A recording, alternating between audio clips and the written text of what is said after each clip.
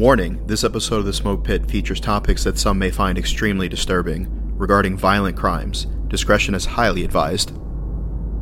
We are joined by John Douglas, a legendary pioneer in criminal profiling and the inspiration behind the hit show Mindhunter. John has interviewed some of the most notorious serial killers of our time. Some of his cases include Charles Manson, John Wayne Gacy, David son of Sam Berkowitz, and more.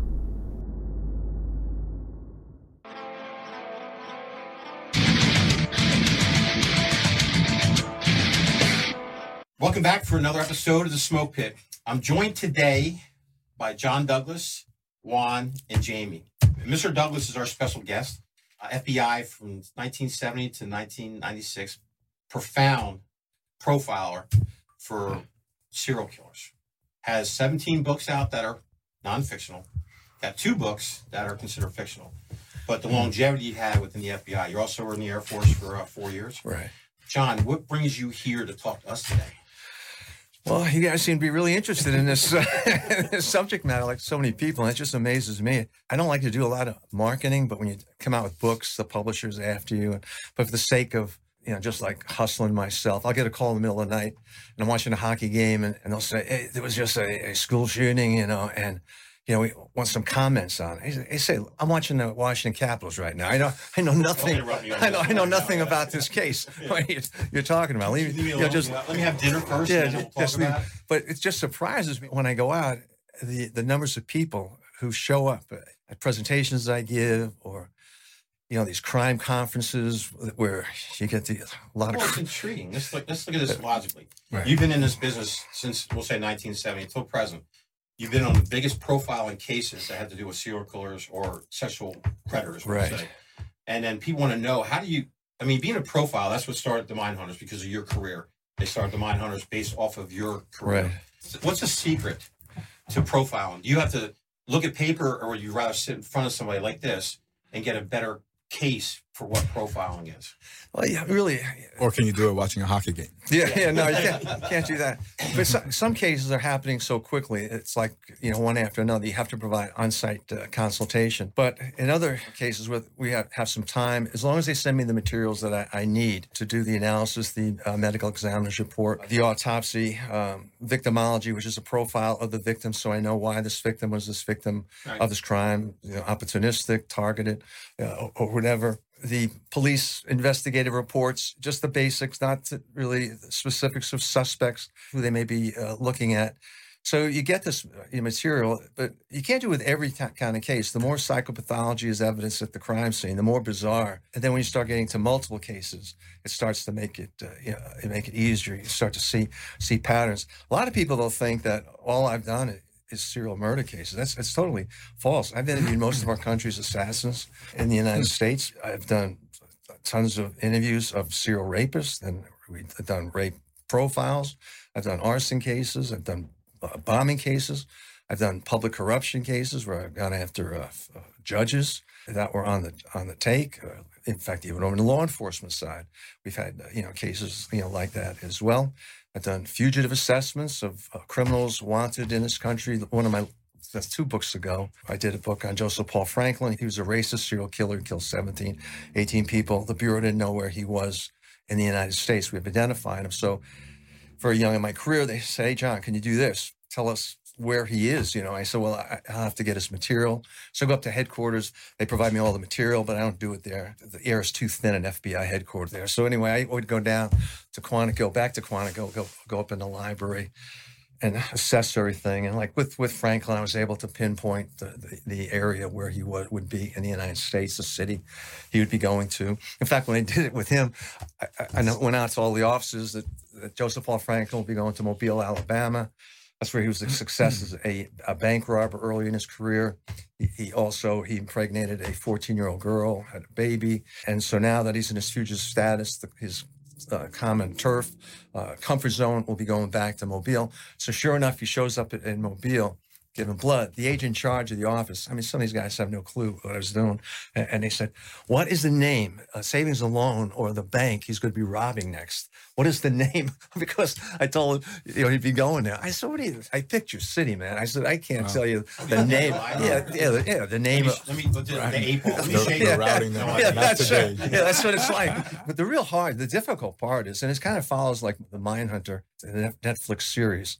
Although, surprisingly, I think I may have mentioned Jamie yesterday, is that never contacted me. The actors, Holt McCallany, came to Fredericksburg or stayed with me a few days, but he was playing the other character, like my partner, and really sharp. And then Jonathan Groff was Holden Ford, my character. I didn't meet him until after the fact. When Holt came down and said, John, he said, I tell these guys, you have so much information on these cases. I said, yeah, Holt. I said, look, I got out of the Bureau in 1995. I did this book, Mindhunter. I thought it was going to be a one-book wonder. So I'm just going 19 books later. Yeah, but I'm just going through the cases. I'm just skipping through the cases. I'm not going deep dive. So, and it's a great show. But they had, for example, Richard Speck and the interview with Richard Speck that they did on television. I mean, the interview that I did with Richard Speck was unbelievable. To go into the prison, these prisons, all very intimidating. I did a couple of interviews there, but I wanted to interview Speck. So you want me to tell you the facts of this thing? Yeah, it's interesting. And so I met with the counselor. They were going to separate Speck from the rest of the group. They had him in a cage. So then I go into this 4-tier cell, broken glass and birds flying around in this, prison. You can't walk too close to the side of they'll throw shit on you, they'll and cups of urine on you, and it's just always noisy chanting. So the counselor wanted to take me to see his pornography, just to see the pornography that he has in his jail cell. But as he's walking me there, he's starting to go crazy. He's waiting. He's in this cage where I got to go in that cage in a few minutes. So he's UMF or FBI. Yeah, he's just going nuts. He's going crazy. I said, counselor, hey, look, let's just walk past the cell because I got to go back in there. Let's just kind of, walk past. I said, okay, John, I just want to show you one thing before we go to see Richard Speck. He said, remember the research we did? They did in the 80s with pink paint. They get a violent offender and they put a violent offender in a room painted pink, and it could be a weightlifter. Now you lift outside that room, you're lifting 200 pounds. You get in the room with the pink paint, 100 pounds. It feels tough. They had that effect. Just the color of paint. Subdued. He says, I look in there.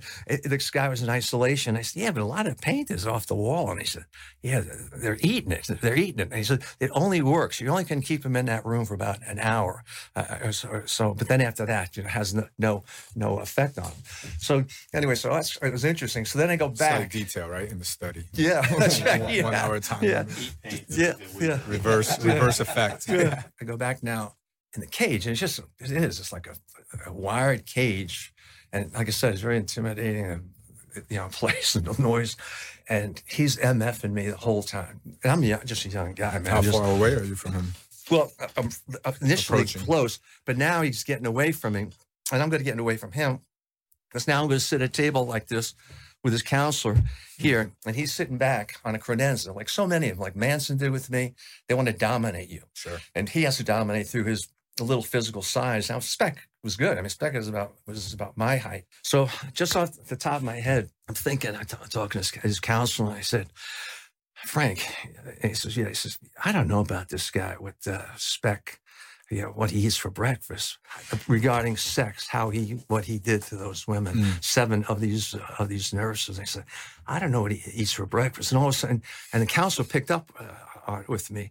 And she said, yeah, right. I never, what the hell is he eating? This guy, it's amazing.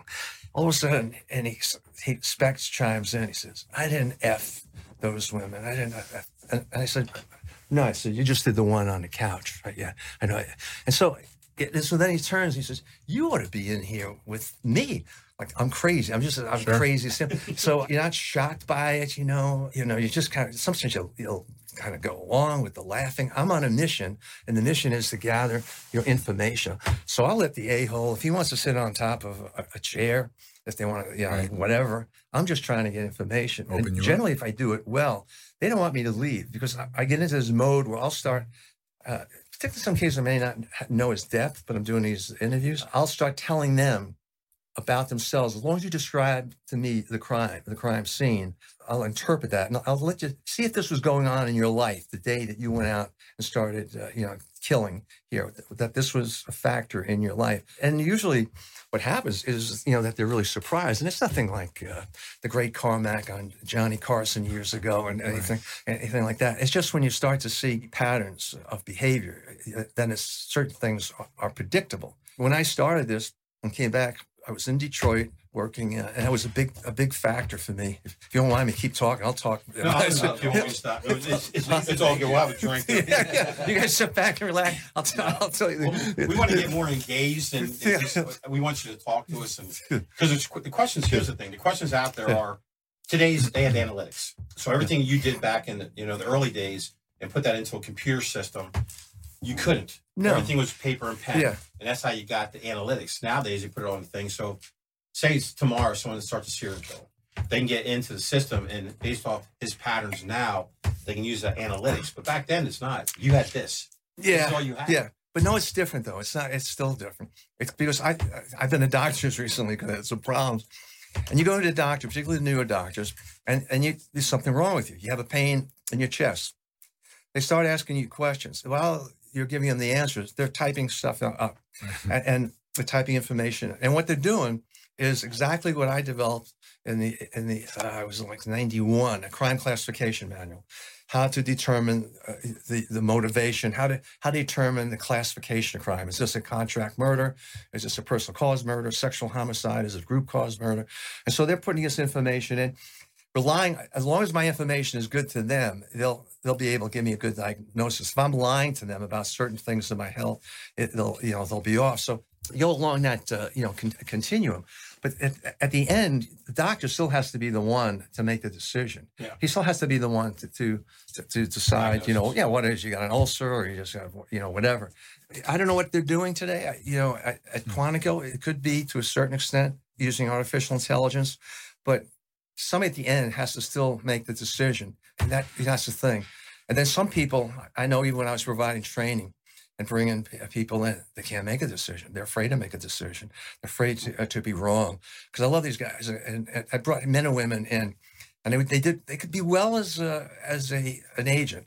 They could be well as an officer or a Marine Corps, but then you put them in another job, they're not good for this particular job. So they would come in, to the unit, and I'd sit around in consultation. Usually what I may have as many as 10 or so sitting around, like newbies, and then a little more of the senior. FNGs. Yeah. So they should just be observing and keeping their mouth shut. Some once in a while they'll say something stupid. But I wait to see which are the ones that are providing information, giving information all along, are thinking, are creative, and then and which are the ones that jump on at the end to agree, to agree with this. That was a great, but they had, virtually. The followers, not leaders. Yeah, that's right. They just follow. So they'll never be wrong. I'll agree with you, John. Whatever you say is perfect. Can we get a soup in here or something? Yes. But the big nut, a lot of them hasn't done is, you go before a task force, the land of child killings. They hated my guts, man.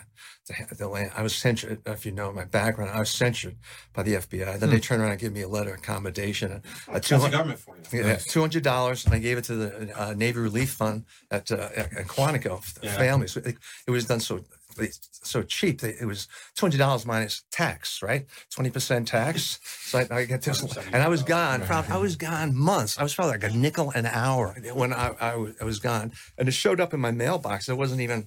Right. Hey man, you did it. You send it out. Hey John, this is your citation. Yeah. By the way, the check is tax taken out already. Right.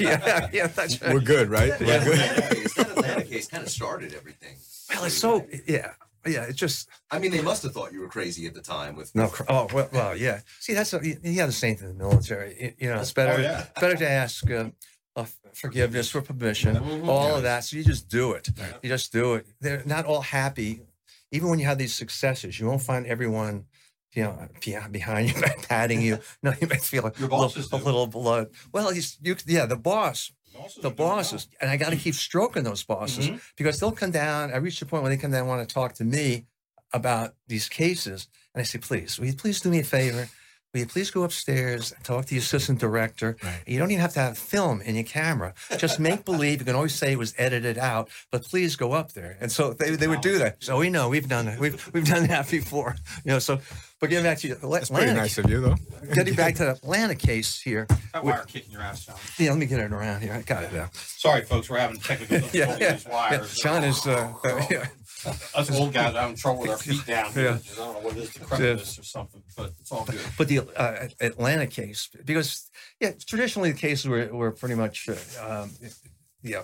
white. It was a white male serial killers, but we had sprinklings of them, or the Columbus stranglings, things like that. We had some, but go down to predominantly black community, the black commissioner of police, the black police chief.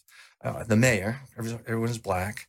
The agent in charge of the FBI offices are black. First black, John Glover, a great guy. He was there. And now here I come down there. I go through all the cases and look at the material. And this is an interracial crime. This is interracial. If this is a Ku Klux Klan, if this is some kind of racist type of crime, generally there's a lot of symbolism with it. They'll hang a guy on Main Street, not they're not going to have us finding skeletonized remains like some of the ones we're finding, right now. And so there's a message in it. They're doing it for a reason. There's some symbolism. Signature. Something, there. So, God, I mean. So the Bureau, you get this high ass pucker factor when you do this, you do, and then they bring in People Magazine. I didn't ask for this. They come to my office and they approved it. They come to my office and what do you think of, this is before he was still an unknown subject. And I go through this whole spiel about him, his race, age, kind of car, kind of criminal history he would have, marital status, the whole shebang. And are you sure? Are you sure? Who approved this interview? You approved this interview. I did this interview here. And so I got that. And then now there's so many cases. So now I'm down at the scene doing the onset. I remember going to one of the crime scenes. This kid was killed in a school. A cop comes up to me and he said, "You're Douglas, huh?" Yeah, I'm Douglas. He says, "I saw your profile." "Oh, yeah? Yes, it's a bunch of shit." And I said, they're profiling you. I said, "Well, So I said, really?" I said, "F you, man." I said, "I didn't ask to be here. I just assumed be back to Quantico. I got tons of cases back here. This is not the only case that I have." You had all of that. Going on. And then the other thing I said, kind of controversial, that the cases weren't all linked together by one offender. There were different cases there, that should not be on the list. But the tendency sometimes with these departments, you get somebody, you clear the books. Easy. Yeah. You got all these clearances now. So the clear of the book there. So anyway, came up with different ideas. The medical exam was shooting his mouth off about crime scene evidence being found, and so then I felt the bodies would end up in water. So they started staking out the Chattahoochee River, and about the third day they hear a plop in the water, go up on a bridge, and there's Williams. And then they really screwed up, including the Bureau. They should have had enough to bring his butt back to the office, and they let him go. Even though looking in the car, they saw ligatures and things like that. Then the rest was this surveillance of him, for days and days, and then they finally will bring him up to to the office. So he'd be charged, but now a lot of the stress of it. I go down now to consultation. Now it's 1981, right? And I've only been doing this since 1977. Since I've been back in Quantico. And so here now coaching the prosecution, coaching the prosecution for ideas, and I'm observing, predicting certain things that may happen here, and the prosecution was losing. And we're back in a room, kind of a room like this, and at the end of the day, all the big shit's involved in the investigation. I talk. "Oh, did you hear him? That expert on hair and fiber evidence. He was totally wrong. He said the twist was to the right. It should have been to the left. And everyone, "Ha! Hey, what do you think, John?" I said, "You're losing the case, man. You're losing the case." I said, I said, "This guy for the defense looks like John F. Kennedy. He's got big, sparkling white teeth. He may not know shit from Shinola, but they're eating it all up. and they're nodding like crazy. Our guys, and the guys are in the room I'm talking to, our guys, you are so technical. I have no idea what you're even saying. I can't even follow. Wow. You know what you're saying. I can't either. That Yeah. means, you know, So anyway, so we go back in the court, and they're ready to get rid of me. I go back in the courtroom, and I see how things are going during the trial, and I reach over and I tap one of the attorneys on the back. What's up? His name is Gordon Miller. What's up, John? I said, 1 week from today, Williams is going to be getting sick in the courtroom. He said, what? I said, 1 week from today, he's going to get sick. He's starting at an edge here now, and it's going to be a sympathy ploy that he's going to use. But meanwhile, I got a plane waiting for me because they're basically kicking me out for what I said the day before. You're right. Yeah. Yeah. Yeah. So anyway, I get back to Quantico, and holy mackerel, Wayne Williams gets sick in the courtroom. He gets sick in the courtroom. Take him away to the hospital. He's feigning that crap, he's feigning it. Douglas, Douglas got to get back. He's got to get back. So now I'm like E.F. Hutton, now a few of them are listening. So now, and then the defense wants to meet with me, and they had a great defense team. They ended up really liking me, the defense guys. But now he's going to take the stand. I coached another attorney, Jack Malik, had to take him on because when Al Binder, I think named Jaws, Wayne Williams's attorney, one of two, the other guy was Kitchens. He got Williams's hands. He was on the stand. He said, "Look at these hands. Do these hands look like the hands of a serial killer? Look at these." And he's showing the jurors, "Look at the hands of this." They were soft hands. Yeah. So, and he looks like the Pillsbury Doughboy. I mean, it's just, But people have this, like everyone's going to be, some gargantuan killer. And so I talked to Jack, and I said, "Jack, what do you?" He's asking, "What do you think?" I says, "Well, you can now touch his hands. You can go up there, but when you go up to the stand and when you hold his hands, I want you to say in a low voice, low enough where the jurors can. I'm not a lawyer, just the jurors can hear you, but not hopefully maybe not even defense attorneys, and say, what was it like, Wayne? What was it like when you wrapped your fingers around Terry Pugh's throat? Did you panic, Wayne? Did you panic? No." And that's how his response, "No." And then he catches himself and he says, "I know you got that goddamn FBI profiler in the court, and you're trying to get me to fit that profile. I'm not fitting your profile over there." And then everyone, the jurors are looking and say, "Holy, yeah, mackerel." He's done. But yeah. So the big thing is he still is just they cleared just way too many cases on him. I mean, he's done it. I mean, he's got stuff in his background that I was aware of. But here you get a case like that. We're looking like crazy for different kinds of people. And I'm doing different proactive techniques, and the Bureau has to analyze it. And that's time has passed. I can't even get it done because you've been analysis paralysis. We got nothing, nothing done here. So anyway, and I was at this scene. In one of the scenes, there were two skeletonized remains found at the scene. And like a triangle at the point was a pornographic magazine. So two skeletonized bodies, pornographic magazine, down here. So what do you think? The guy's here, he's masturbating, he's fantasizing, reliving these crimes here. They do a background. How they do it, they get the magazine, and then through latent fingerprints, and this is not the automated fingerprint system. This is one fingerprint card at a time. There was like 90-something million of them. They come up with a name. Wow. They come up with a name from those prints on that pornographic magazine. And guess what? He's driving one of these Bug Terminator trucks. Yeah. Oh, look at the symbolism. He's got a Terminator truck, and all noxious fumes. So they drag him in for the interview, and when they bring him in, and they said, "Hey, look, we found this this magazine here. We identified it to you. I think he's the killer. Like this guy, and he's white though. He's the killer." And he starts hemming and hawing. He says, "Come on, tell us what happened here." And he says, "Well," he says, "my wife's pregnant.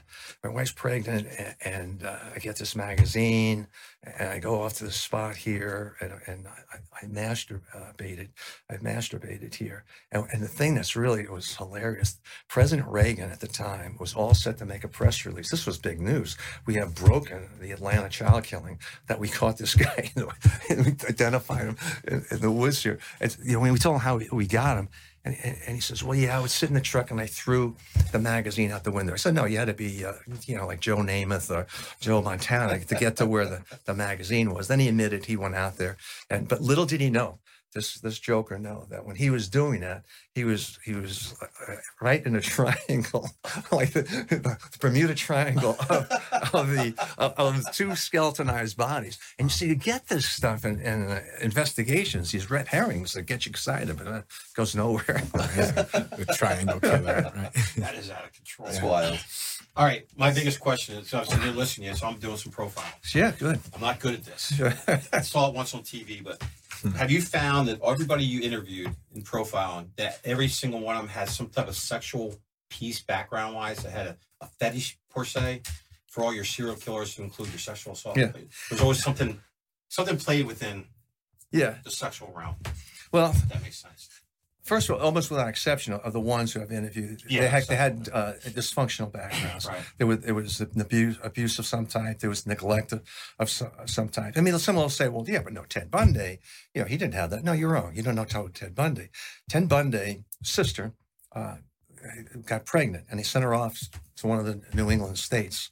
In those days, it was in the 40s. You hide all this stuff. And so what the parents did, she ended up keeping the child. But what they did was the parents made believe they were the mother and father. The grandparents made believe they were the mother and father, and the so-called his mother now was now the sister. So he was raised. He thought was her sister was really his mother. So he finds that out. So what you're looking for are precipitating stressors and events, and it doesn't happen to everyone. Everyone can have similar types of situations and react differently to it.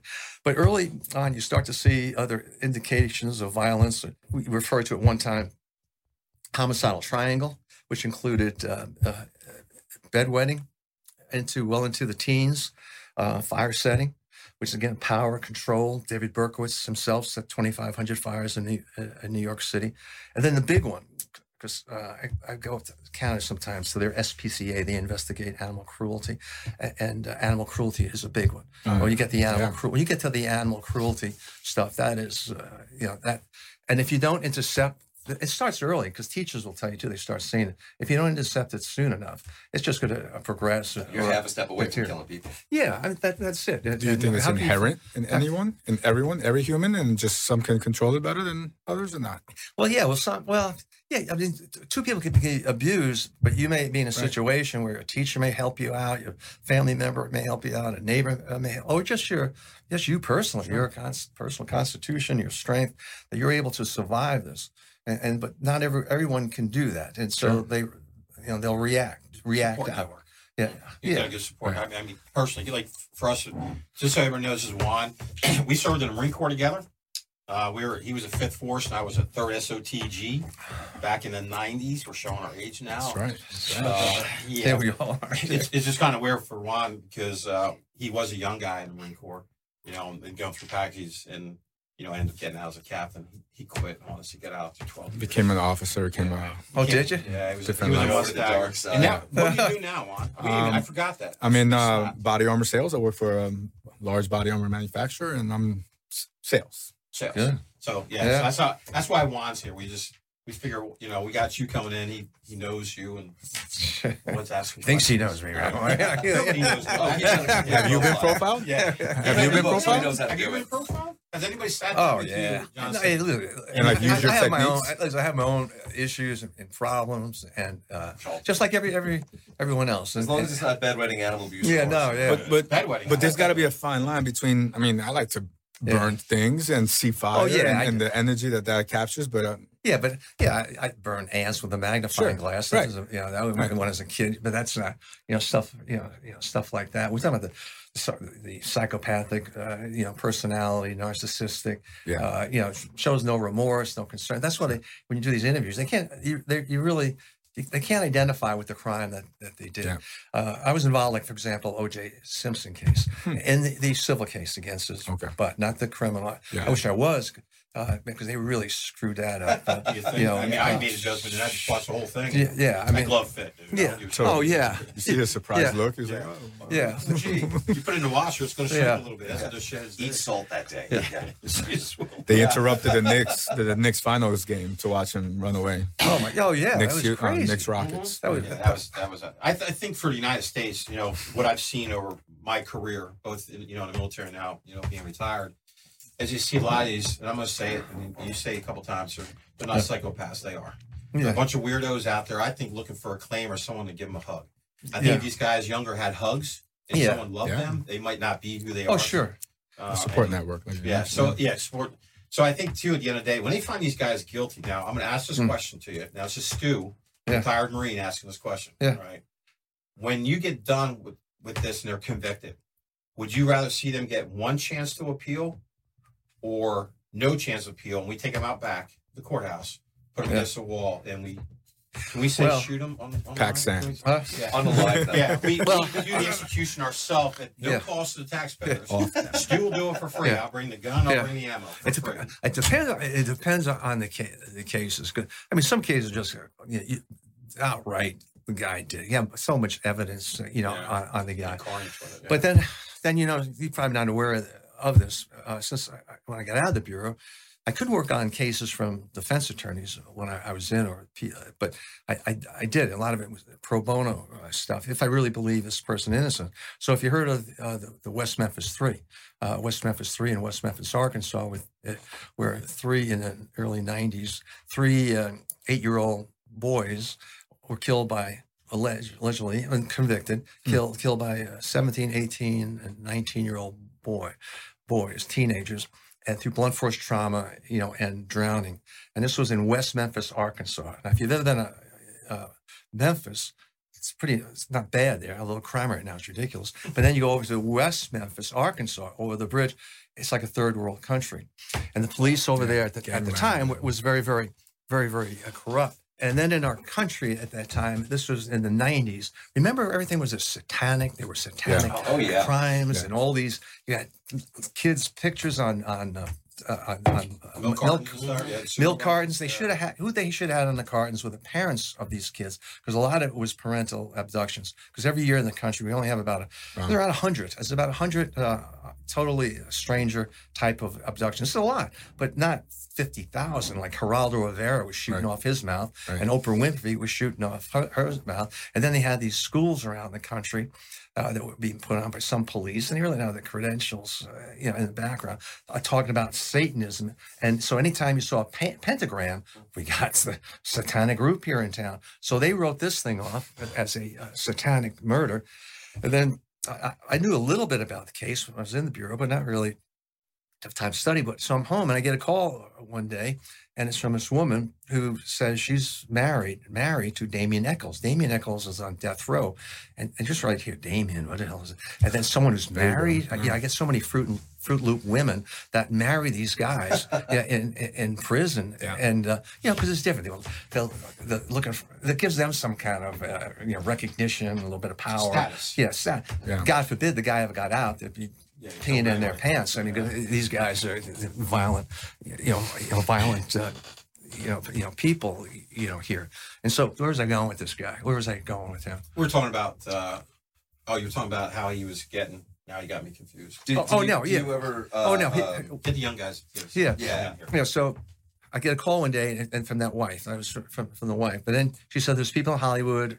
I've read your books and all that. They're interested. They can't. We can't tell you who they are, but they'd like you to help in this case. We're bringing in a forensic team, and that it turns out."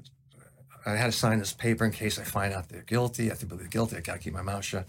And so that person is Peter Jackson, Lord of the Rings, and from New Zealand. All the movies he's made, and The Hobbit, King Kong, he's really great. So they brought me and this team in, and I did my analysis.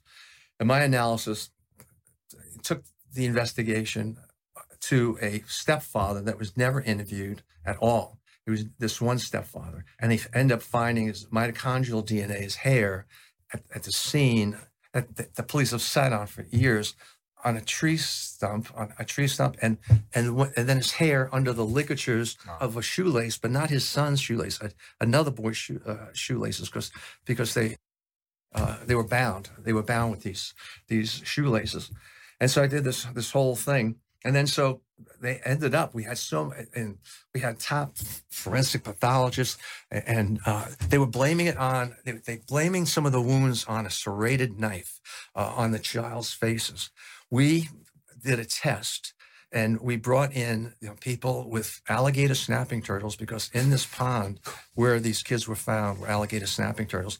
And so I'm involved in a show called, at the time, it was West of Memphis with Peter Jackson, and our side of the story. And what we did is we put a tank full of, not full, like two alligator snapping turtles, in there. And then just to show them, and then we took them out. And this guy let him bite his arm, and let him bite his arm.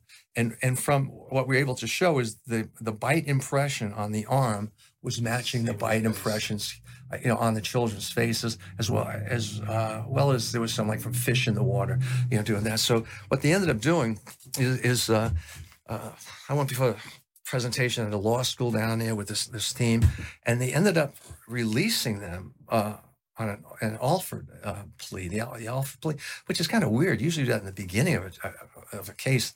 Now they're saying, okay, we didn't do it, but you have evidence to show we can do it. So to this day, they are convicted child killers. But they had me. We got these kids released. One was on death row. They were in their late 30s, deteriorating, and they went after. One of the kids had a 72 IQ. And you could have told that kid there was cheese on the moon. He would have believed you. And they manipulated him, and with no video going on, no audio going on, or when they did turn on, they turned on after they got all the information that they fed the kid. Now they turned the tape recorder on. So they ended up. We got them released. What a real emotional day. But then they said, John, we want you to communicate with the attorney, the AG, on this. He just got newly appointed. And why me? So, well, you've done, with prosecutors, you've done with the defense. And we happened to be at the Sundance Festival for that show, west of Memphis, and with all the attorneys. So they said, you're going to get a call. I'd probably be angry with you tomorrow when you get that call. Why? I said, because he doesn't look good. We didn't make him look good in west of Memphis. So I'm ready to spar with this guy. I'm ready to bob and weave. So he calls me up and, hello, how are you? Yeah, I'm fine. And he starts with the case. And he said, I don't know. He said, I don't know about this case. It's just, he says, what do they want?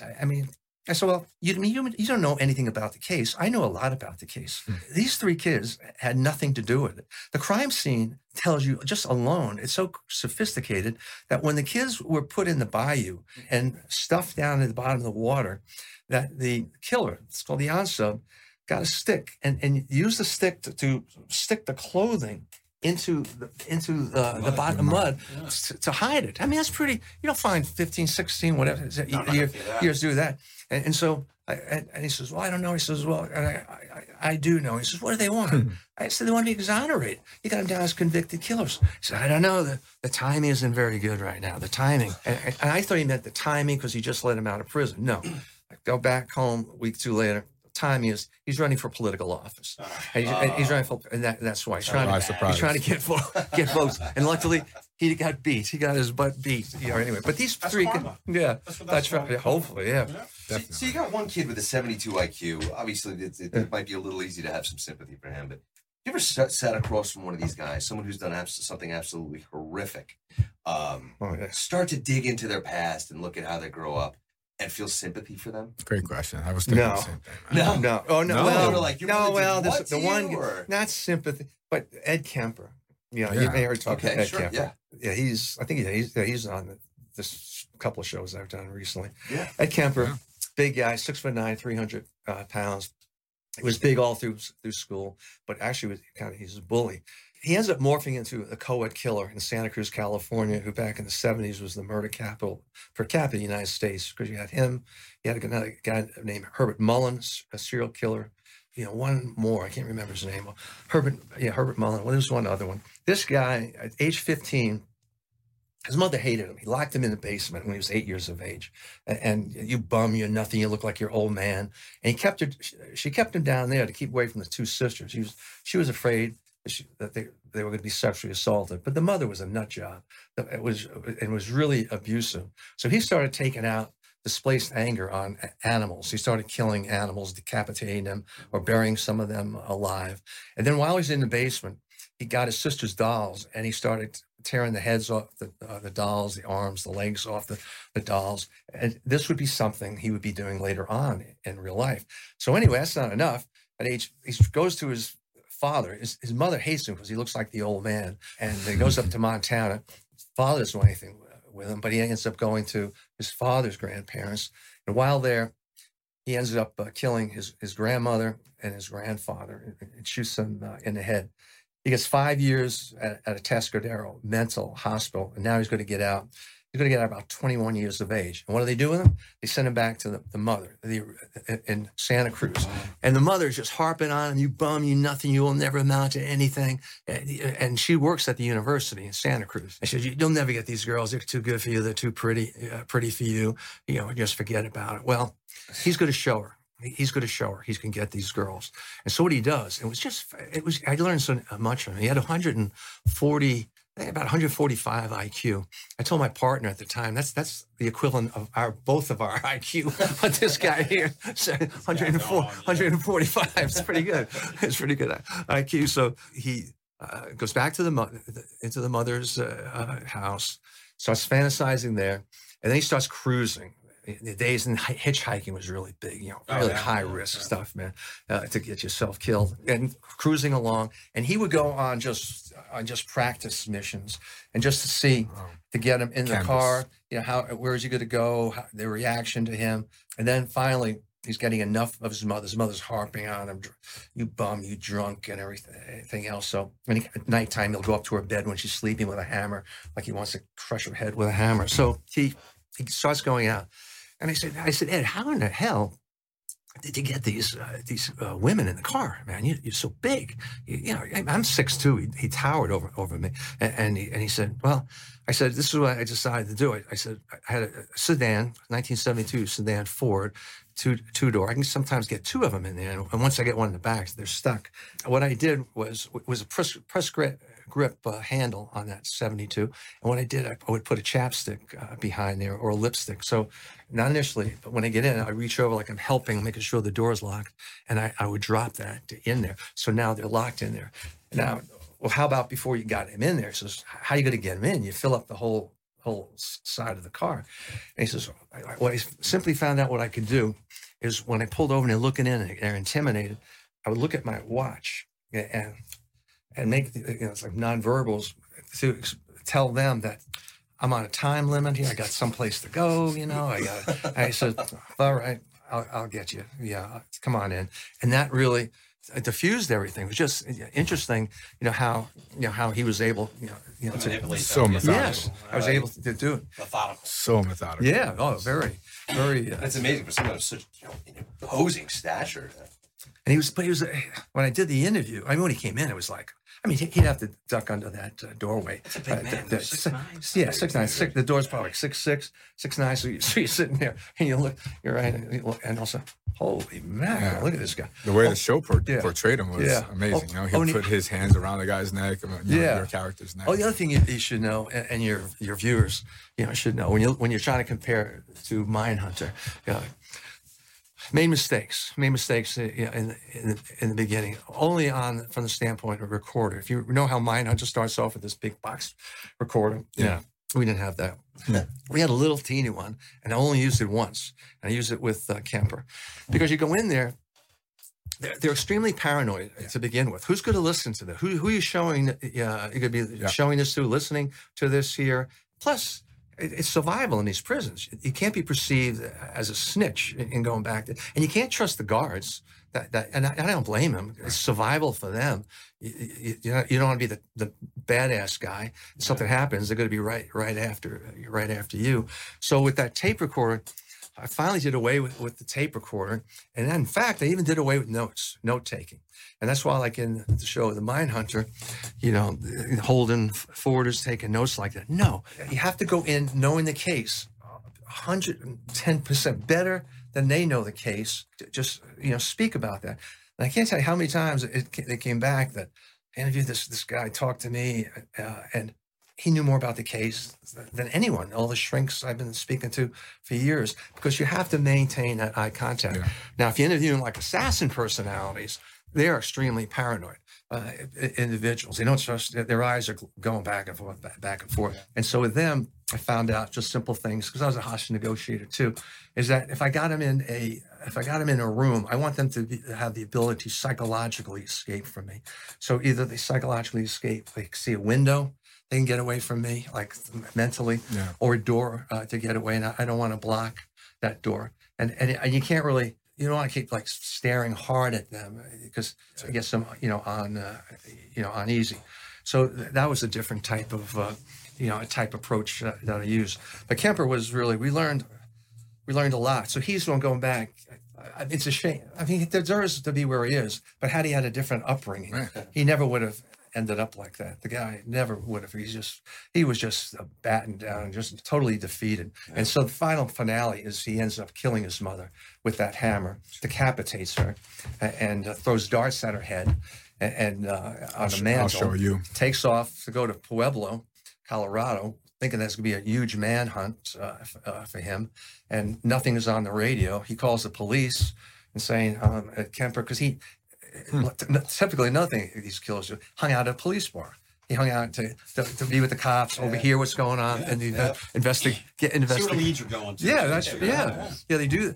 They do that, but they didn't believe him when he was admitting to this until he called back a second time, and then they believed him. They called Boulder. He was in Boulder at that time in a phone booth, and they called out the Boulder police department. There's one detective or whoever, major on patrol. He sees him in the booth. Kemper comes out. He's so big. Put your hands up. His hands go up over on top of the, like a polar bear. Oh, yeah. Your hands behind your waist. Yeah. That's out of control. So basically, what I just got from you is that when you had a strategy going in and talking to these individuals, you went in and said, okay, if I position them certain ways, like away from a window or things they can't be, what's the word I'm looking for? They can't be distracted. So they have to concentrate on you, and you get a better feed on it. I mean, I guess that's across the board for anything. Sure. Yeah. But I think too with the cops. You know, and I'm not saying this is being bad, but I have a feeling that sometimes they go overboard. Yeah. When they're talking to somebody, they think that is a suspect, and then later on they find out, hey, I'm wrong. Yeah. And have you found that? Oh yeah. I was asked to do some show, and I was with another agent, and the tactics he was advising the police to use. You could have got a false confession out of this guy. You could have break this guy, and it's easy to get a false confession out of an innocent person than it is a guilty person, because the innocent person, and I was involved in Amanda Knox as well. They think this is I'll go away. I'll tell my attorney, and this will be all straightened out. So, okay, I'll go along with this. No, it's too late, because you've already signed a statement here, a confession here. In some way, you implicated yourself. Yeah, so it's easy for somebody who doesn't know, or you're a teenager who gets pulled over, a cop, and interrogate bullets, and you're like, oh my God, nothing's wrong with you. You did nothing wrong. Right. But they license registration. I know it's here somewhere. Let me. Yeah. And then you look more guilty. Exactly. You're sweating. Yeah. I think it's a problem today, because all your criminals, obviously, they put out a persona. There's something about them that makes them a criminal. That's easy. But those that get falsely convicted, I think what you just said is they're doing it because they want to get out of the room. Hey, what do you want me to sign? I'm tired of 12 hours getting interrogated. What do I need to do? It's just like downrange. Right. Yeah. We take somebody in, people don't understand. We have interpreters when we do our investigation, but obviously we didn't have an expert doing a profile. Yeah. But we had to be careful what we did and how we did it. Sure. And usually 9 times out of 10, the guy we had was not the guy we're looking for. At the end of the day, you didn't have that part. We were learning from certain things to make our interrogation plausible because you had field investigation and then you had, I forget the other name, it was behind. We weren't allowed to do field investigation. Tactical Yeah. questioning. Tactical Yeah. question. Yeah. That's what Tactical questioning. You weren't allowed to do that. No, as we a didn't do non- interrogations. Yeah, a non-person. Yeah. It's interrogation because it's Yeah. the world. But I mean, it's 9 times out of 10 we found the guy we found or grabbed was not the guy we're looking for. Yes. The guy we were looking for was a guy that was obscure, sitting over there by something, laughing at us. Yeah. Because you're like, who you talking? Yeah. I mean, it's got to be the same. Yeah, thing because in yeah, the world. Hanging because out at the police bar. Yeah. Yeah. You know, Yeah, or instead he's else up at it's the Oak illusion. Yeah. Club. Exactly. Yeah. Because I've been on cases where the police have a tremendous suspect, but basically after you do the assessment of the suspect, you say, yeah, this is a bad guy, but this bad guy wouldn't have perpetrated this crime this particular way. So when you go out on a case, you either reinforce the investigation or you refocus Sure. the investigation. But in the early days, let me tell you, some of the early days, when I go before these forces, okay, now I came back to Quantico, 31, youngest agent at Quantico, at FBI headquarters, one of the very, very young, just before my 32nd birthday, with 7 years of field experience and with the SWAT and with the hostage and bank robbery coordinator, and then I had 3 advanced degrees by then, not the 4th yet, and so I was Only 3. I only had 3. So I had a good. 31. So, but now I'm in these classes, man. I'm in these classes auditing the old guys, and they're talking about cases, and hands pop up and say, "Hey, Mr. So and So, you got your facts wrong here." No, yeah, I worked the case. That's not a black female there. You're looking at. What do you mean? The body's decomposed. It's a white woman. The body's so you're auditing the class because you got to be one day in front of that and teaching these gray hair guys like me now and teaching all these old guys. So when I saw that, I said, "Holy crap!" And so what can I do to accelerate my learning? Just to be a good instructor initially. And we had road schools like in the Mindhunter show. You go out like 2 weeks at a time. You know, you go to LAPD and then you maybe go up to Boise, Idaho or something. And you have a lot of downtime in between. So let's go into these prisons. Let's see. We got the credentials. Let's go see. We don't have to say why we're there. We just want to talk to whomever. And so did that. And that's why Kemper, he was really the first one. So you come back, you start doing a couple of interviews. Now you have this class, criminal psychology. It's becoming very popular at the FBI Academy because I'm changing it into criminal profiling, but the cops are coming back with cases from their hometown, and they're giving you these cases. And how am I going to keep all these cases? I got all these teaching assignments, and so it started off like the first year was like 50 cases. The first 50 case we got. And then it just started. I started, doubling, and then started get some very nationally recognized cases. Robert Hansen, besides not BTK, I was involved, but he wasn't caught yet. Robert Hansen, Alaska, who's hunting women down like wild animals up in Alaska. The Buffalo's 22 caliber killer. I was over on the Yorkshire Ripper case, the Atlanta child killings, the Unabomber, the Tylenol, murder case, all these different things, and it is just overwhelming. It's getting to a point in my life where it's starting to get damage to my health, because I'm young, I'm dreaming about this stuff. I'm also as like a negotiator. I get calls at nighttime. You start to develop. You don't want to do this, but you start developing isolation and affect to protect yourself. But I felt that I really shouldn't have that because I try to have to walk and experience what the victims are going through, and the subject is the interaction, with the subject. So I leave. You go to work when it's dark. You come home when it's dark, and then I would take the long way home, and then just decompress and get home and go to a room, have a few beers, some decompress, That's what it is. decompress, some more. But it's reaching a point where it was January 1983. January, I'm up in the boardroom, a drinking room, and with assistant directors. They're good guys. This one was very supportive of me, Jim McKenzie. And I said, Jim, man, I can't keep up this pace. I said, what do you mean? I said, I got so much. I can't. And you may give me bodies, but it's going to take 2 years to train these bodies. He said, but John, the Bureau, you pretty much got to drop before you get anything. Well, that was January. In October, I'm training up in New York City to a couple hundred cops up in New York. And during my presentation, I'm starting to get overwhelmed. I'm thinking of all this stuff I have to do yet that I've just done. I got more I have to do. I don't know if you ever had an anxiety attack, but holy crap. You're in good company here. Yeah, I thought, I feel like you're having a heart attack. Oh, my I go to the God. hospital. They're like, Oh, "Dude, yeah. you're having anxiety attack." I thought Just breathe. I Yeah, thought I right. was having a heart You're attack. saying I like the panic? Right. Yeah.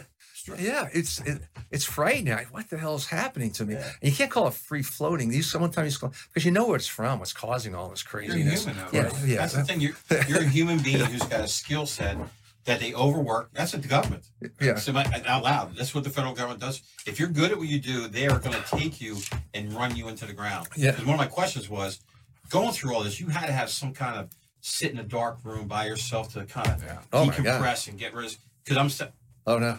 you know, I'm going to say the PTSD, Yeah. the mind piece. It's got to kill you. That's what I a mean, doctor. it eats you up inside. When I finally dropped, the doctor, I came real close to dying Yeah. in 1983. I was only 38 years of age.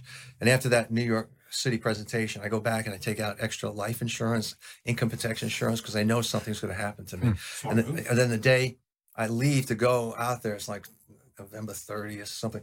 I tell my wife goodbye once at home, and then I go by the school where she's teaching to say goodbye again. Why are you doing that? You don't look well. You know, I got a headache. But I have to take these two agents they assigned me to train them. So I go out before the King County Task Force. That was the Green River murder case, and I go out, go for the task force. I come back that night to the two guys, and I say, look, I think I'm getting the flu. I don't feel really great. It's Tuesday now. I'll see you Friday. Come get me. We'll head back to D.C.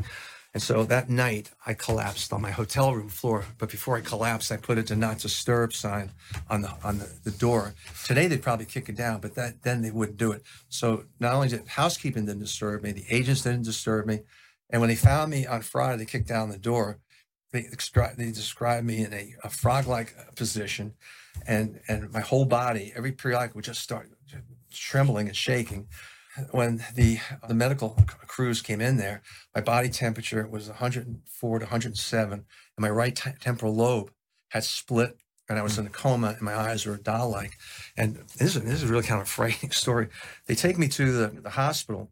I just remember it was really bright light. It was probably the light. It's not like the tunnel light. That's probably the light being in the emergency Circle room. lights they have pop the ceiling, maybe. Yeah, I mean, so what happened is that I get tremendous pain. They're putting a catheter in me. I didn't know it was a catheter. They're putting needles in my leg veins because my other veins are collapsing. I think I'm being tortured. They describe me as my eyes doll-like, meaning that they're not moving. The pupils aren't dilated. And then when they began to put a life support system, I mean, I didn't know it was a life support. No one's saying anything. It was just quiet. I think someone's trying to murder me now, trying to choke me to death. And all of a sudden, out of nowhere, a voice comes from one of these nurses and says, "John, you're very, very sick. You're here at Swedish Hospital in Seattle, Washington. We're going to make you well." There's no indication why she should have said that. But by hearing that voice, you know, it just relaxed me. And I went deep in the coma for a week. Then when I came out of it, I was paralyzed. And paralyzed like here, everything was like dripped down. Yeah. And then I got complications of blood clots, and then how they're going to treat that because he's got bleeding in his head. And it was one of the most frightening experiences. And when I got back home a month later, I was like 195. I came back at 160 or something. Wow. So that was a waste. And I couldn't even watch a Lassie movie without getting emotional. I mean, any little thing. I saw that today. Yeah. I Yes. saw It's a reset. Yeah. I've literally watched like life insurance commercials at the end of them. Yeah. Oh, yeah. What's the matter with you? Oh yeah. Having a moment. That's what I just gave. Any sporting event. I just gave the Tunnel to Towers last night. yeah. I can't be watching without giving money. I mean, gosh, with all these guys, God, what they've gone through. So, but I was so angry at the organization that I got a lot of the material that I had at the house, and I burned it like catharsis. I was just burning it, and then they were going to give me a medical disability for 38, and I really didn't want a disability. at all. So I was out of work 5 months, had to learn how to walk and everything. Wow. And I was always working out. So it helped me on the rehab because by being involved in exercise over the years. And so when I got back to work, the cases were there and they gave me the bodies. But man, I had so many cases, hundreds of cases. When I left the bureau, we were doing 1,000 cases, a year. So really, it's hazardous. It's Hazardous duty pay. Yeah, it's actually, and a lot of these young kids today, when I do this public speaking, they watch this television, they think it's fun and joy, and I talk to a group every year. I got another 5 of them this summer. Be talking to called Envision, kids from all over the country, and I tell them this job is hazardous to your health. You don't understand, and how it when you interact with victims and with the offenders, and just the nature of the work, the volume of the work spills over into your personal life. And it's not like the stuff like on Criminal Minds. It's baloney. Mhm. We're not going out there knocking down doors. We're not taking cases away from police. It's their investigation. You are a tool in the toolbox of an investigator, and you can use as much or as little as he wants. For the investigator, maybe the prosecutor later on, and helping during the case, search warrants, perhaps. But you're not. They got these guys pulling their guns, chasing down people, and they're all like young. They're like in their 20s, all 20s. Criminal Minds, like, young, they're attractive, doing this stuff. It's. How is that not it for you? I mean, how do you come out of I know, it's an nuts. experience like that? You almost die. It caused problems in marriage, the marriage for sure.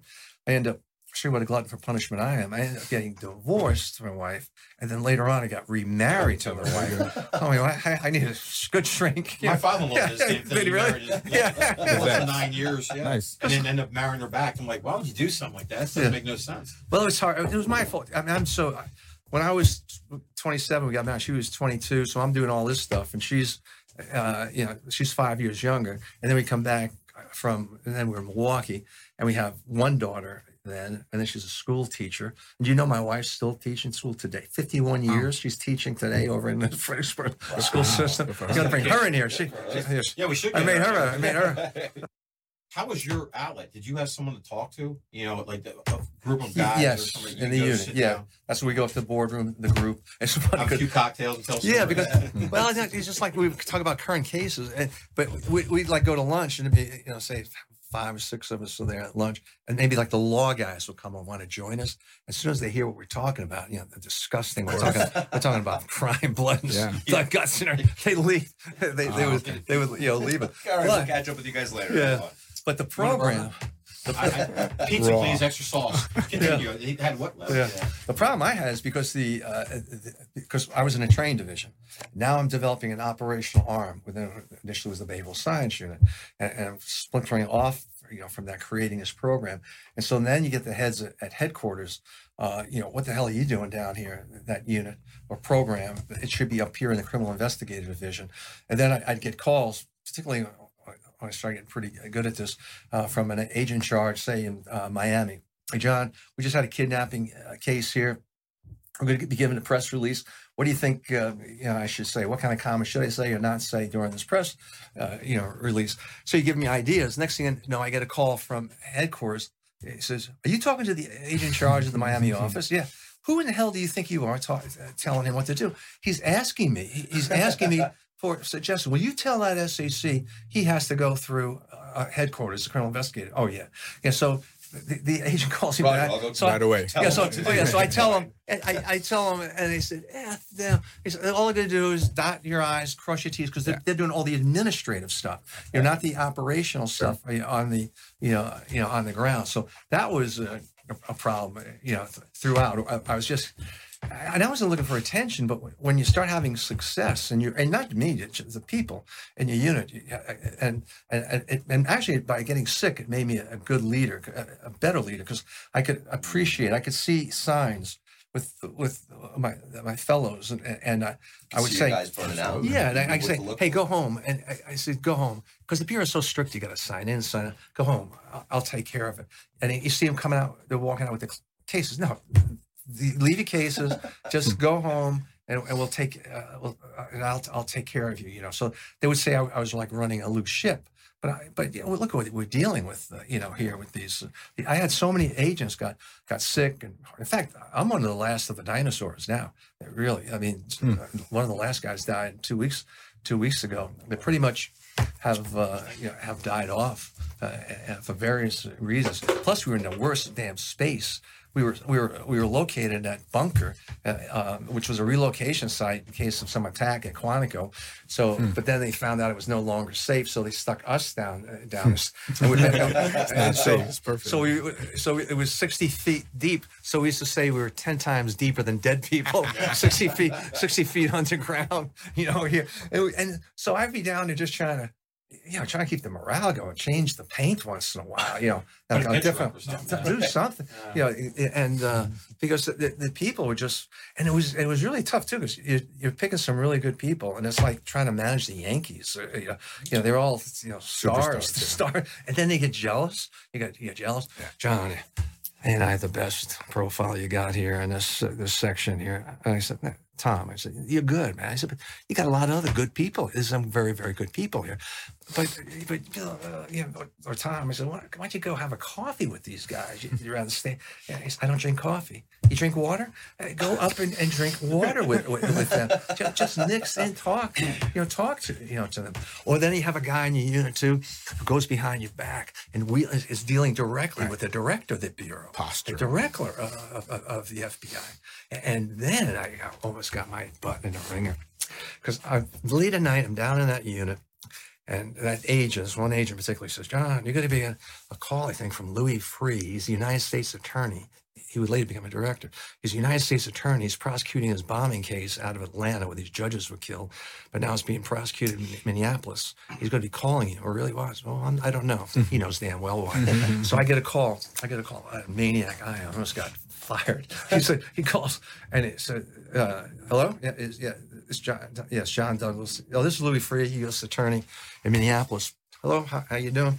I said, I'd like to get someone out here, you know, to help me in the case. Well, what do you want? Well, I want someone to sit in the courtroom to tell me how the subject is interacting with his attorney, with his attorney. I said, yeah, that's it. And he said, yeah. I said, oh, so you don't want us to do any assessments of potential jurors? No. You don't want us to do any cross-examination strategies if the subject takes a stand?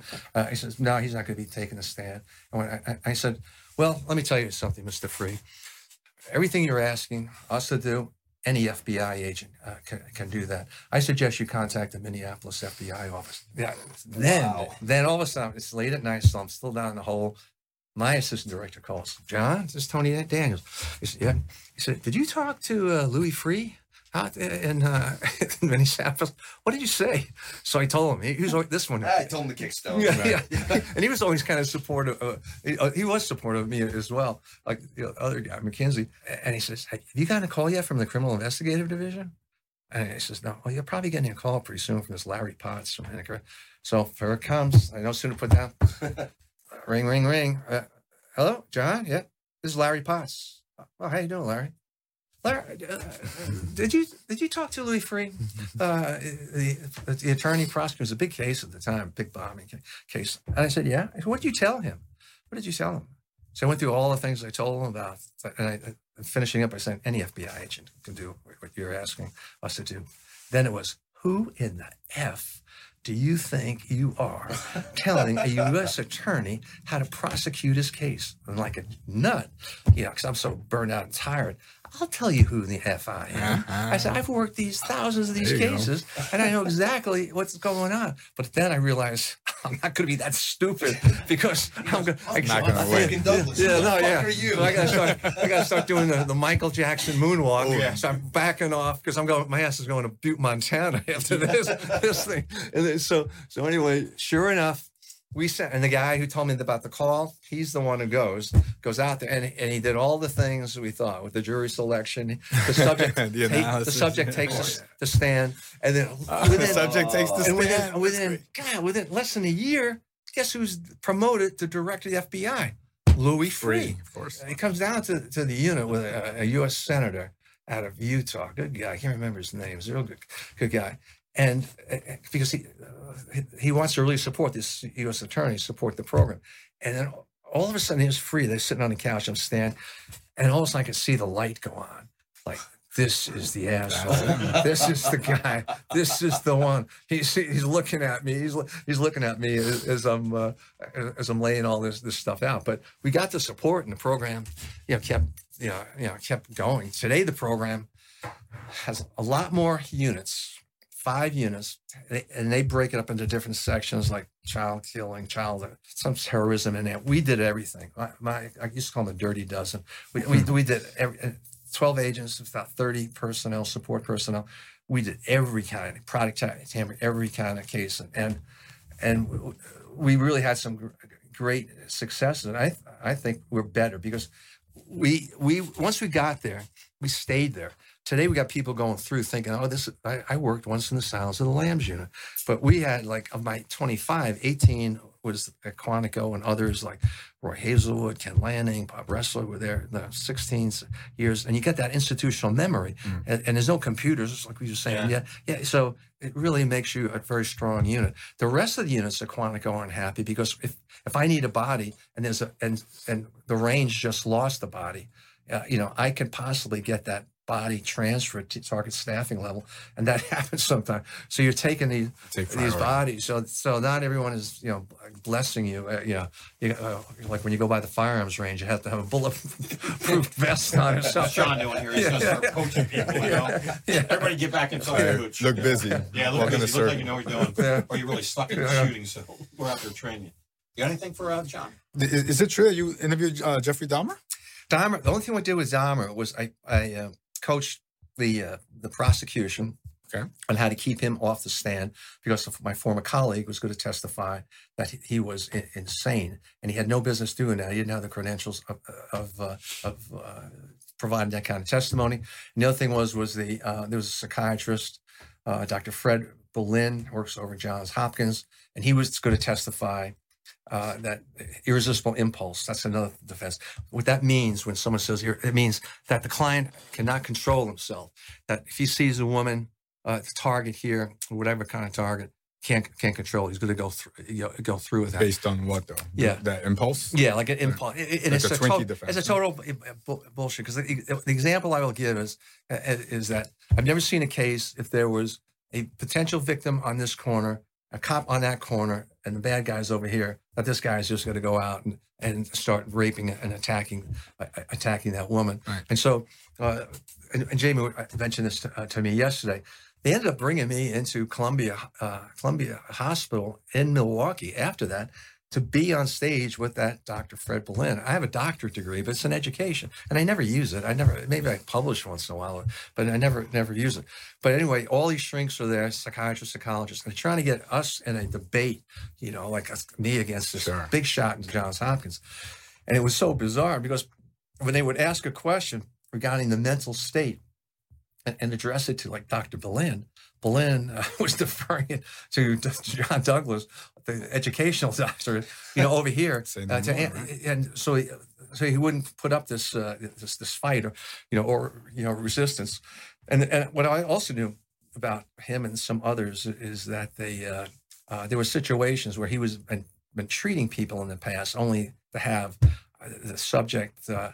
In one particular case, and it may have just been his department, was out in the car waiting, a child handcuffed to the car, inside the car, and was able to release the handbrake, and the car smashed into another car. So what I don't like about the mental health profession, and I used to hate it when I go out and speak at their conferences, they invite me, but is that and if I see the nonverbals, it pisses me off. So you'll go out there, it's one of these. I was in New Zealand one time, it's one of these, and I tell this publicist, why did you bring me here? Jesus, people hate me before I got in there. So I address it. If I see it, I address it. And I said, what's the problem? And he says, we don't like the way you refer to us in your books. What is that? I mean, like we don't know much. I said, well, you don't know much, because if you're relying on self-reporting in your evaluation, of this person, meaning that you're just asking questions. How do you feel? What do you have the urges, to commit whatever the crimes, are? And if you don't look at the crime scene photographs, the police reports, because all that information is a reflection of the offender. You can't hide that. That's a reflection of the offender. Then you don't know who in the hell you're talking to. Give you another one quickly. Interview Richard Speck. I then saw Dan Rather interviewing Thomas Vanda on television. I happened to be at the prison. I'm going to interview this guy, Thomas Vanda. He's a convicted murderer. He's like about 22. They rehabilitate them. He goes out. He joins a group, a religious group, Bible study group, waits for everyone to leave. He then ends up multiply stabbing this woman, doing sex things to this woman after death. So I go interview him. Inappropriate affect, his hands, he's rubbing his hands and everything. And yeah, I saw you on television last night. Yeah, what'd you think? Oh, you look really good, Tom. Right. Really, really good. So obviously this guy's insane, but he belongs right where he is, in this prison. I told my partner, I said, we got to go meet this psychiatrist who's dealing with him. So I go up to the door, knock on the door. I'm John Douglas, partner here. I just interviewed Thomas Vanda. Oh yeah, Thomas Vanda, he's doing really well. He's really responding to the I said, wait a minute. I said, do you know what he did? No, I don't want to know. What do you mean you don't want to know? I'm going to tell you what he did. And I go through the whole procedure of the Bible study. After it was over with, he did things sexually in open cut wounds to this woman. And he says, "You're disgusting. You're disgusting. Get the hell out of my office." I said, "Well, I'll get the hell out of your office, but you have no business being in a position, evaluating someone for parole or treatment, Right. At all, because they will not." And I've seen so much of it. They won't look at it. Well, prejudice. Well, what are you going to rely on? I'm going to rely on my experience. Oh, really? A college experience? What is that? I got nothing out of that. And by the way, these people lie to you. They're great liars. And you can't go by nonverbals all the time. They'll look at you smack dab in the face. Sometimes you can get to them. You mentioned before, Jamie, about some like bad ones. I interviewed serial killer. His name was Lawrence Bittaker, and he teamed up with a guy named Norris, and they were convicted rapists. And they went to San Quentin, and while in San Quentin, they're fantasizing that when they get out, they're going to rape a teenager for every year of a teenager's life. So they get out, and they get a van, and they insulate. That's the other big thing they would do. Insulate the interior of the van so no one can hear the sounds and noises coming from in the van. And then they start cruising. And they start grabbing women, every couple of days. They end up getting like six or seven of them. What made it horrific. And I could only let the cops listen to about seconds of this, is they made audio tapes of the torturing, where they were using pliers and hammers and the screaming. And what they were trying to do is we say scripting. They script the victim so that as if the victim is enjoying it, to feedback like more and doing this. And it would make the hair stand up behind your head. So when I interviewed him, and I didn't interview Norris, the only time it was interesting, I had a female agent. She would ask a question. He would never look at her. She'd ask, and then he would answer me. And the only time he got to him was with the mother thing. And he got emotional there. But then you can be fooled by tears. And I always tell the people I was training, is that the tears aren't for the crime, what they did. The tears are for themselves. That they have to spend the rest of their life, in prison here. And that's who they cannot identify if they feel that they have been mistreated, abused their whole life. They just become totally desensitized, to it. And rehabilitation, my words of wisdom there, is you cannot rehabilitate someone who is not habilitated to begin with. So what I'm saying is that they're not quite right for various reasons in that early childhood, but it's going to be very difficult to change that thinking, that process of kids. I mean, my wife will tell me, other teachers, they see these kids now, this anti-authority disrupting the classroom, the animal cruelty. Yeah, I mean, they're seeing all that. And then the pandemic, what the pandemic did, it made these kids stay at home, mostly one-family homes, and a lot of them are living out of terrible housing, hotels, motels, living there where there's abuse going on, there's boyfriends going on, they're witnessing all that. They don't know how to work a damn iPad or computer at home. Where are they going to get the help from? And it's really set these kids back so much these past 2 years that they are really socially socially retarded. They're socially stunted. Yeah. Stunted. They're just so far behind. They don't know how to act. These kids. And so we're going to see more. You wonder what that's going to create. Yeah, in the future. Yeah, in terms of latent effects, only to be visualized later on and assessed by others. Yeah. Let me ask you this: you ever get into profile like for your own entertainment, like start creating profiles for either like politicians or people assess. in the news? Well, yes. Like not asking you to get political, but there's plenty of personalities in the news. Oh, you that can would just see. make you Yeah, you laugh, can see.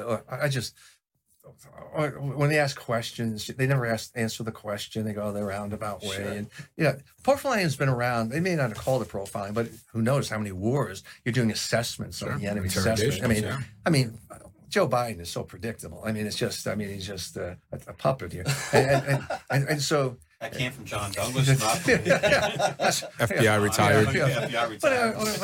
But I'll say it. I my gosh, it's such an opportunity for countries who want to go after us, because particularly these next 2 years is going to be their window of opportunity if they take control over everything.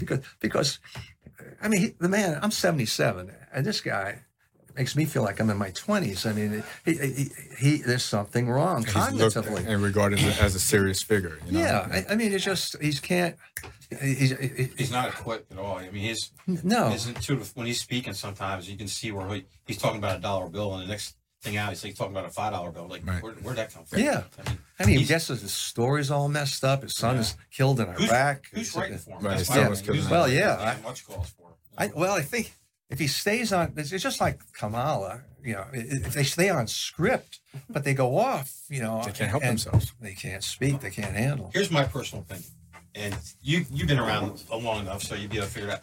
I still think there's 12 or 13 gazillionaires in a room like this, drinking 2 fingers of scotch and smoking cigars, making decisions on what the United States should be doing. Come on. Yeah. I don't think it has to do. I think the president of the United States, whoever it is a figurehead. That's all they are. Yeah. They don't control jack. And you have people that's in the Congress and Senate that's making solicitations and all that stuff. And then all of a sudden you got this guy who's the president trying to relate it. It's not relating properly. That's my personal opinion. Yeah, who's the guy who funding all these politicians? Soros. Like him. You get too much money in your brains. That's got. If you got that much money, and I'll get off politics. I hate it. Yeah. Take that money you're pushing out there and put it into the United States and get rid of the hunger. Get rid of the homeless. Yes. Take all these hotels that have been pushed down and shut down for the pandemic, reopen them up and make it a homeless place. People can go there and actually do treatment there, especially for vets. Yeah. You take a hotel or two, open up for homeless vets. Yes. Bring your DD-214 or I can look it up online and we'll bring you in. Use that money for that. But no, you're using it for stupid crap. Just going overseas, paying for people. They're hungry overseas. I don't give a shit. Yeah. I'm feeding myself and I take the opportunity to make sure other people are fed here in the United States. This morning they showed the tents of the in New York City. The immigrants coming in, they have Xboxes and coffee time, and the homeless don't have that, Yeah. or the veterans. Yeah, even, veterans. That's what I'm saying. You got prisoners, people you threw in the jail who have better accommodations, 3 meals, a cot, than people and a who place serve. to live. Yeah, and people who served in the military. Yeah. You're doing what? We want to make more rules and let these guys get away with more in prison? Bullshit. Yeah. Put them outside in the yard. Make them hard labor. If you're in jail for a crime that's bad crime, you should be put into the fields like they do in Texas. Yes. In those places out there. Go out and work. You want to eat? Grow your food. Take it out. But I just, as you can tell, I'm very passionate about it. I just hate the fact that we allow people in the United States to control how we think as individuals. And I hate that shit. It gets under my, and that's why I don't talk about it's religion. creeping in more and more too. That European centric. I know, Stu, you're gonna get mad. I'm gonna ask for the sake of well-roundedness. You talked a little bit about your assessment of Biden. What about the other end of the aisle? What do you think about Trump and Trump his kind of is personality? I know Trump. In New York, man. Mm-hmm. That's He's his a style. businessman. That's a And style. that's the thing. That's what we need. I would say laughing because I know that's New Yorker. It's like we have these New Yorkers come back to the FBI National Academy for 11 weeks. It's like they go through a school for comedy before they arrive. These guys, they're just hilarious. Different. They're hilarious. They're different. He's rough around the edges, obviously. You know the way he comes, across. This is him though. It's his personality. Yeah.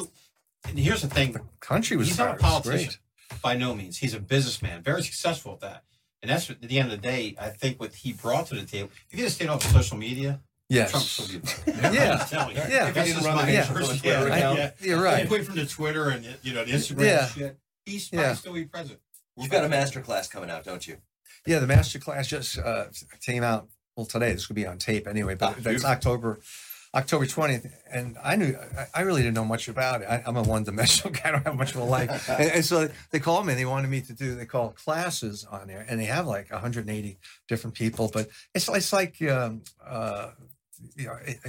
musician. You could learn to play that musician's instrument or sing like Mariah Carey, something. But it's how the planning, what goes into it. But they have everything from top poker players to scientists on there, from different writers. So mine, what they wanted me to do is to apply, and I did this over the summer, apply what I've learned from my work, and can you make it applicable to everyday life type of situations. You may not meet someone who's going to draw you into a cult like a Manson type of thing, but you may see people who very narcissistic, I did a radio show one time in LA and had a woman call in, and how she met this guy who was like a knight in shining armor, and the bar came up. He was a great listener. He listened to everything I said. And the next thing you know, we're moving in together. But then what happened? He started controlling every aspect of my life, cut off my family. I could not contact my family. He would go to the odometer of my car to see how many miles I was working, controlled my income. Became abusive. Sling load. Yeah, became abusive, and then he would maybe hit her. The next thing you know, he would show up with candy or flowers. So then she starts feeling maybe it's me, maybe there's something wrong with me. But that's how these people how they target these predatory types. And when someone's maybe like, for example, just so. You always have to be asking questions, like you guys, question. Yes, because like someone asks you to do something, why? I mean, what's really his motive or her motive? What's the purpose here? Is he just nice? Wants to take me out to lunch, or is there something? Going on here? What do I have that this person may want from me? Is it my position and my job? Is it money that I have? Is it maybe sex? Or really, what is that?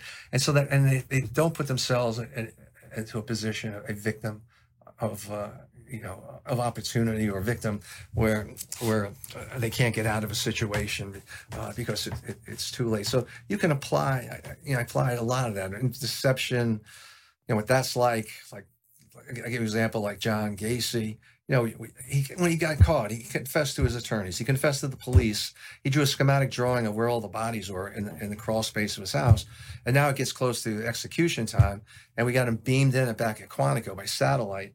Took 350 cops and agents, and now he's doing, he's backing off, like denying that he did any of this stuff. He's got an answer for everything. Excusing himself, and it's all part of deception, lying. So it's interesting. But when you do the interviews, you got to really sound like you're really very much interested and you're believing. Although if you say something crazy, like when David Berkowitz said it was a 3,000-year-old dog, I got his commands. Hey, David, who you bullshit? Come on, it wasn't a 3,000-year-old dog at all. Oh, another thing too, I don't know if I should say it at your show. It's probably X-rated. This that was a warning on your show. Yeah, it was. I think we have a warning. But when I interviewed Berkowitz, he set 2,500 fires in New York City. And then they go back, they relive it, they fantasize, they masturbate and everything. So we bring him in for the interview. We have blue eyes, and I have to lay out this stuff to get him talking. I said, John Douglas, this is the research, what we're doing. There's a guy right now in Wichita, Kansas, known as the BTK Strangler, and he's emulating you. He just wants to be like you. And you know something, David, 100 years from now, and I whip out the New York Post, I said, no one's going to know John Douglas, but everyone's going to know you. David Berkowitz, his son of Sam, terrorizes New York City. His eyes were going back and forth. So I really opened it up.